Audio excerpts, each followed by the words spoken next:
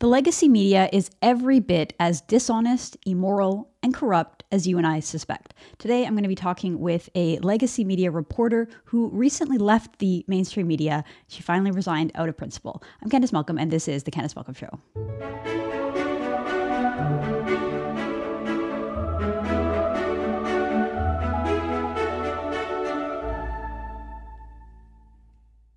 Hi, everyone. Thank you so much for tuning in. My producer, Jacob, made that awesome new intro promo. I'm really happy with it. I hope you like that as well. So today I am pleased to be joined by Rachel Emanuel. Rachel is a parliamentary reporter now with the Western Standard. She used to be part of the legacy media in Ottawa. She's part of the Parliamentary Press Gallery. She worked with iPolitics, and she resigned out of principle, which is what we're going to be talking about today. She said that this story, the reason that she left was over the Freeland story, the one that we wrote and broke here at True North, and that her editor changed it, edited it without her permission. This isn't the first time that she says iPolitics has mischaracterized and heavily edited her words. So we're really excited to talk to her today. So Rachel, first of all, welcome to the independent media, and thank you for joining the Candice Malcolm Show.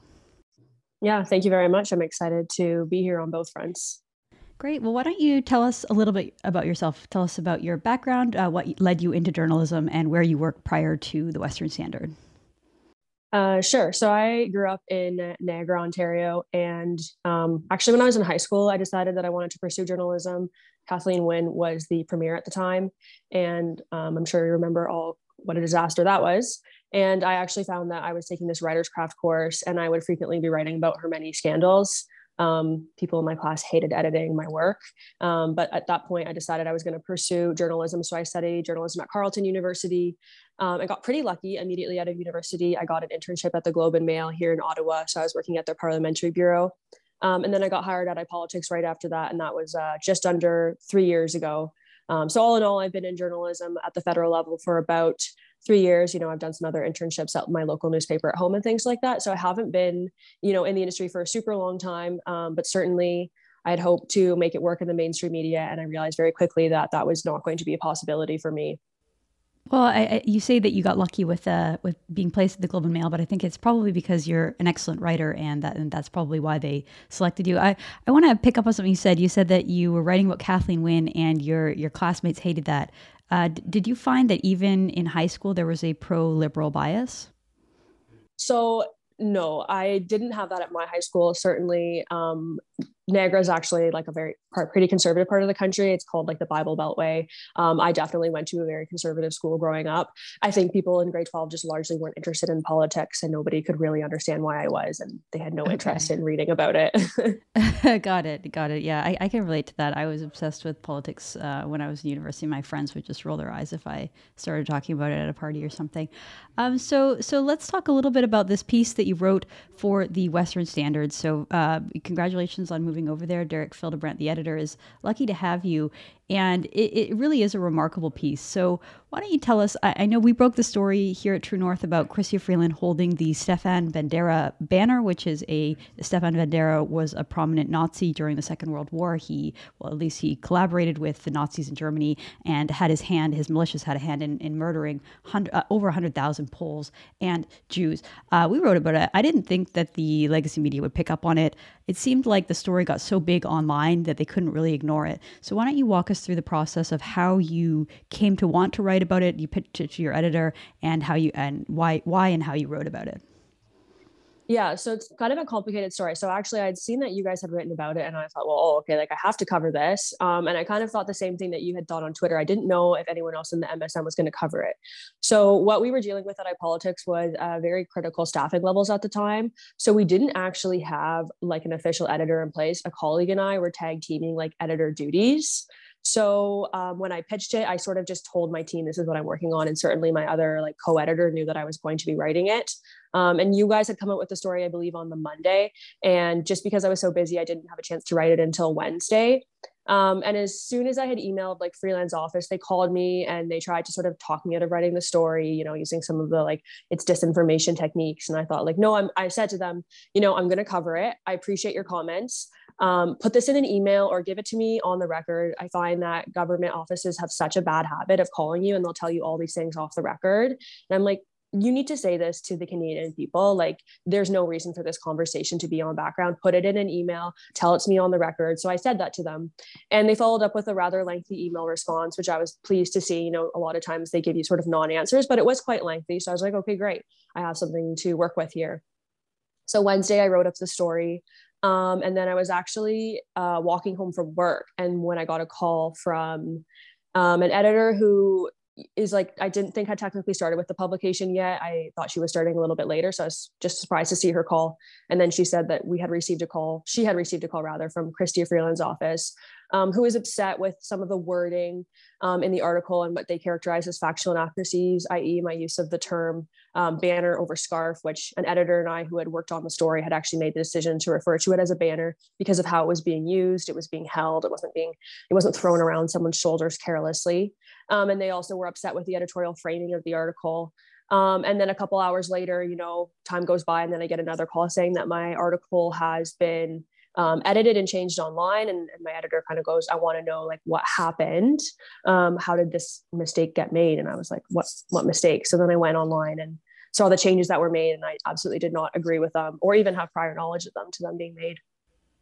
Wow, so that's incredible. And so your editor received a phone call from Chrystia Freeland, from someone in her office, basically upset that the piece didn't mimic the talking points that she had told you on background. So you on your own independently decided to write the story in the narrative that you thought was accurate, to the point where they went above your head, bullied your editor, and changed it. That's really remarkable. That kind of you call it pressure in your Western Standard piece, but to me that's government interference in the media in the most damaging way possible. And the fact that happened here in Canada is newsworthy, and I think everyone should be aware of it. So was this the first time something like this had happened, or is this sort of a common theme at iPolitics, and I assume more broadly in the legacy media?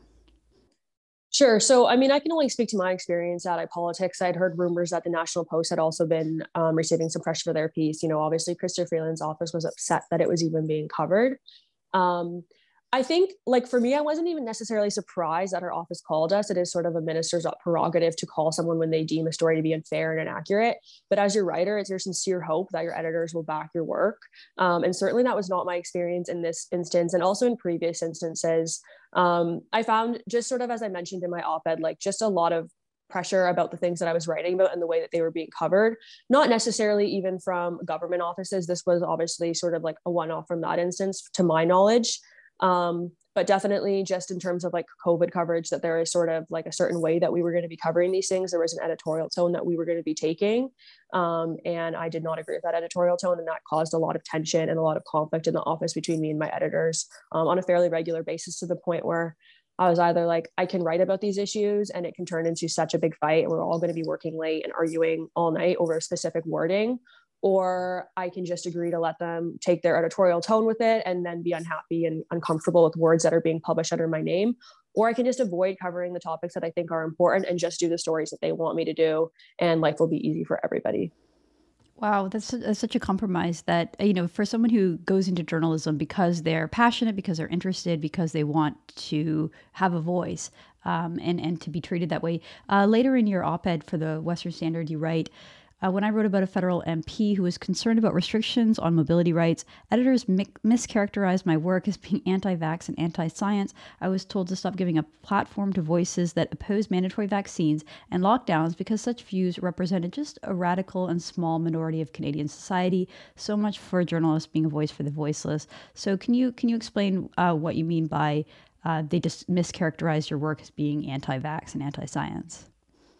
Sure. So this, that part of the op-ed was specifically referring to like a specific conversation that I had with an editor that basically it led to like a boiling point. So there was like a bunch of disagreements that we had, and then it led to a meeting between me and the two editors at the time, where they said, we're just very concerned about your work lately. We're concerned about the views that you're presenting and the views that you're putting forward, and we need to have a talk about this, and you need to basically like stop doing this. And when I was writing the op-ed, it was actually like a difficult thing for me to write, just because I'm not used to writing from my own perspective and sharing my perspective on things. It's like a first time for me. So I was having a hard time deciding what to write. And then I sort of just went back, and anytime I'd had a conflict with an editor or disagreement, I recorded all those conversations. And so I started listening to them again, and I was kind of reminded of how bad things had gotten for a little while there. So that conversation was specifically during, I think, like the boiling point of the COVID-19 pandemic, when we just had such like restrictions across Canada. And the really unfortunate time for us, like in Canada at that time, was also that, under Aaron O'Toole, the Conservative opposition was really not speaking out against any of these things. Trudeau Light, they were sort of just going along with everything the government was doing, and we didn't have an official opposition in any way. And so the one person we did actually have who was speaking out against these things was Derek Sloan, who was obviously kicked out of the Conservative Party, largely for being too conservative. So I was kind of consistently referring to him because I knew that he's represented so many Canadians who were upset with how things were going. And I knew that because I know people that are upset with how things were going. I'm very aware that there was deep pockets of the country where people were very angry at the direction that Canada had taken. And I knew that Derek Sloan had so much support because the Conservatives were being silenced, and, they have to answer for that themselves. But my editors couldn't wrap their heads around that. They're like, he's just one person. He's just an independent MP. Like, he doesn't have a lot of power in the government. So like, there's no point to give credence to what he's saying. And I was like, I know he represents so many people. And obviously we've seen that since then. We've seen that with supports for the Truckers Convoy. He really did represent a lot of people. And so whenever I was like writing pieces, I would refer back to him for comment a lot, because he was the one person in federal government who was willing to speak out against these things. But yes, I was a lot of times talking about like how much our restrictions had been limited, and especially like when the vaccines first came out, the recommendations on vaccines was changing quite frequently, like who should get which doses and like which vaccine was best for which groups and if there was any side effects. And so a lot of people were concerned and said, I'm not jumping to get this. Like, the recommendations changing every other month. Like, I'm going to wait this out. Like, I want to see how it goes. And I was just basically told that putting forward those views was like an anti-vax status, and just that I would put forward views that anybody would question these things, or that anyone would be skeptical or unsure. I was basically being told that it was anti-science to write about perspectives that wasn't like the government's perspective on like the science of the time, which, as we know, was changing all the time. It's wild. And you also mentioned that your editors told you to default to the government science. So it's not just science, because you found credible doctors and scientists to say, we have concerns about this policy, X policy, Y recommendation for a vaccine. And yet you wrote that your editors told you to just defer to whatever the federal government was saying, which puts another layer of complication there. Rich, let's take a step back. Why is it that the media in this country is so one-sided? Why are they so willing to go to bat and defend Chrystia Freeland and the Liberal government? And why are they so, I don't know if weary is the right word, or hostile towards conservative sentiments, conservative values, and conservative principles? Sure, that's certainly something I've been reflecting about quite a bit over the last number of days. And I think the only answer that I can really come up with is I just don't think there's a lot of people from different backgrounds within mainstream media right now. It's very difficult to be different than what the mainstream media is. It's difficult to have an independent way of thinking or a different way of thinking. And I certainly tried. I really tried. I wanted to stay. I wanted to be a voice that I felt what didn't exist in legacy media. But I just had to leave because I was sort of pushed out in the sense that I couldn't write about stories I wanted to write in a way that I was comfortable with. And so like, even now after I wrote the op-ed, some people said to me like, oh, like, I hope iPolitics receives pushback for this. And I just thought to myself, like, as maybe I should be more angry about what happened there. I don't feel angry, partly because I did really like the people that I worked with. I had good relationships with them and I liked them on a personal level. Just the political ideology made it very difficult. And obviously like my editorial tone was not aligned with theirs. But I liked them on a personal level, and I just knew that they couldn't see like my side of things, and they couldn't realize that there was a different perspective. I don't know why that is. Is it just because they haven't been around like real conservatives before and they don't know like what real conservatives believe in? I couldn't understand that. And I actually had said that to my editors at one point. I said, I understand your perspectives. I understand where you're coming from. Every single day I come into work and I have to put myself in your perspectives because I know that's the editorial lens that you are wanting me to put my work through. But I don't feel like there's any effort being made to put yourself in for the perspective of someone else and the perspective of people that are uncomfortable with the vaccines. And so I don't know if that's just because they haven't, like I said, been around real conservatives, or just an unwillingness to understand that there's a different side of things. But it is very unfortunate. And I don't really see it changing anytime soon because it is so difficult to to think differently than the legacy media does and work within that ecosystem right now. Well, it's their prerogative, right? Like if iPolitics wants to be a left-leaning, big L liberal publication, they can. That's their prerogative. True North tries to cover the other side of the story. Here, we try to put forth more of a small c conservative editorial position. I think the major difference is that at True North, you know what you're going to get. You know that we have a small c conservative editorial position, and those are our values. Whereas when it comes to legacy media, they don't tell you that. They sort of pretend that they are the arbiters of truth, that they are completely neutral, that they're fair and unbiased. All you have to do is look at the difference between the way that they covered the one provocateur that showed up with a Nazi flag at the truckers' rally. Trudeau characterized every conservative there as standing with those who wave a swastika. Whereas when Chrystia Freeland, someone who is so deeply steeped in Ukrainian politics. She's lived in Kiev. She studied in Kiev. Her mother helped draft the constitution of that country, and she was there throughout that process. She understands Ukrainian politics better, perhaps, than anyone in Canada. And we're supposed to believe that she just didn't really know what she was doing, give her the benefit of the doubt, and not get her to take responsibility, not be held account. It's a strange state in the media where journalists feel the need to defend a very powerful politician as opposed to hold them accountable.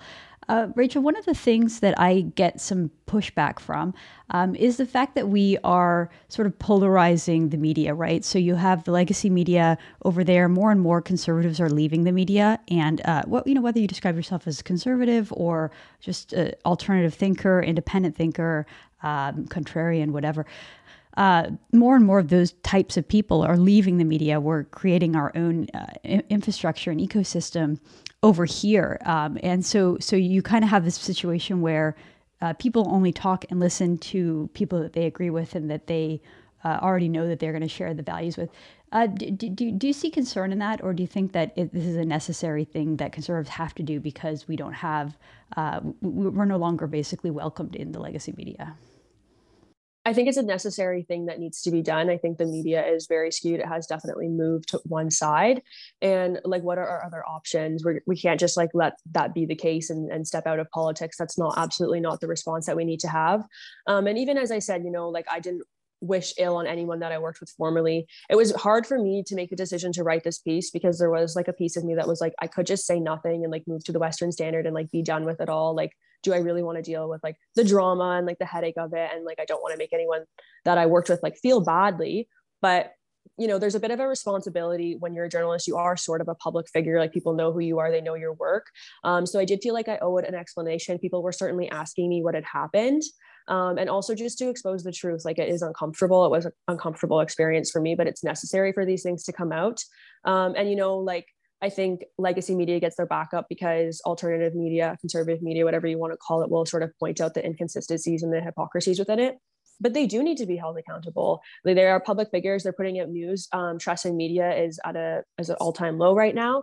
So people in the public are certainly noticing this and they're upset with it. So I think it's absolutely incumbent on us to be sort of pointing these things out and to be filling in that gap. There is definitely like an underserved part of the Canadian population who doesn't feel like they have news sources that they can turn to. And when I actually was interviewing at the Western Standard, they said to me, we don't want to be known as conservative media. Now you can argue whether or not they've achieved that. We just want to write for a conservative audience. We want to cover stories that the mainstream media won't cover that conservatives will read, which is essentially what I had been trying to do at iPolitics, just with my hands tied behind my back. So it seemed like it was going to be a very good fit for me. And absolutely, it makes sense that, the Western Standard and True North doesn't need to rely on government funding because conservatives and other independent thinkers are willing to pay for this news that they can't get elsewhere. Absolutely. Have you heard any feedback or blowback from your column so far? The feedback has been largely positive. I've had a lot of support for it for sure. I've even had some people say, I don't necessarily agree with your views, but you shouldn't have had your work edited, or you should have been allowed to write as you wish. And I absolutely respect that it is your freedom to say these things now. Haven't heard from any of my former colleagues, which I don't think is terribly surprising. I mean, there was maybe a bit of shock about the whole situation. Maybe I'll hear from some of them yet, and perhaps not, which wouldn't be terribly surprising either. Great. Well, I think it's really exciting for you and your career that you've come on over to the independent side. And I think that the future is really bright for independent media. There's so many more people interested in this perspective, and that more and more people see through what is happening in the media. You said that trust in media is at an all-time low. I mean, the Chrystia Freeland's office and liberal government could just pick up the phone, demand that a piece gets edited to suit their worldview, and an editor says absolutely and changes it without a reporter's permission. It's unbelievable that this is the practice in Canadian media. Rachel, thank you so much for blowing the whistle and exposing this kind of behavior, because I think Canadians really deserve to know just how deep that relationship goes between the Trudeau Liberal government, by and large, subsidizing and paying so many of these media outlets, and the way that they get what they want, essentially, which is just news that mirrors their worldview. It's really incredible. So thank you for doing this, and we look forward to seeing what you will do over at the Western Standard. Thank you for joining us here at True North. Yeah, absolutely. Thank you, Candace.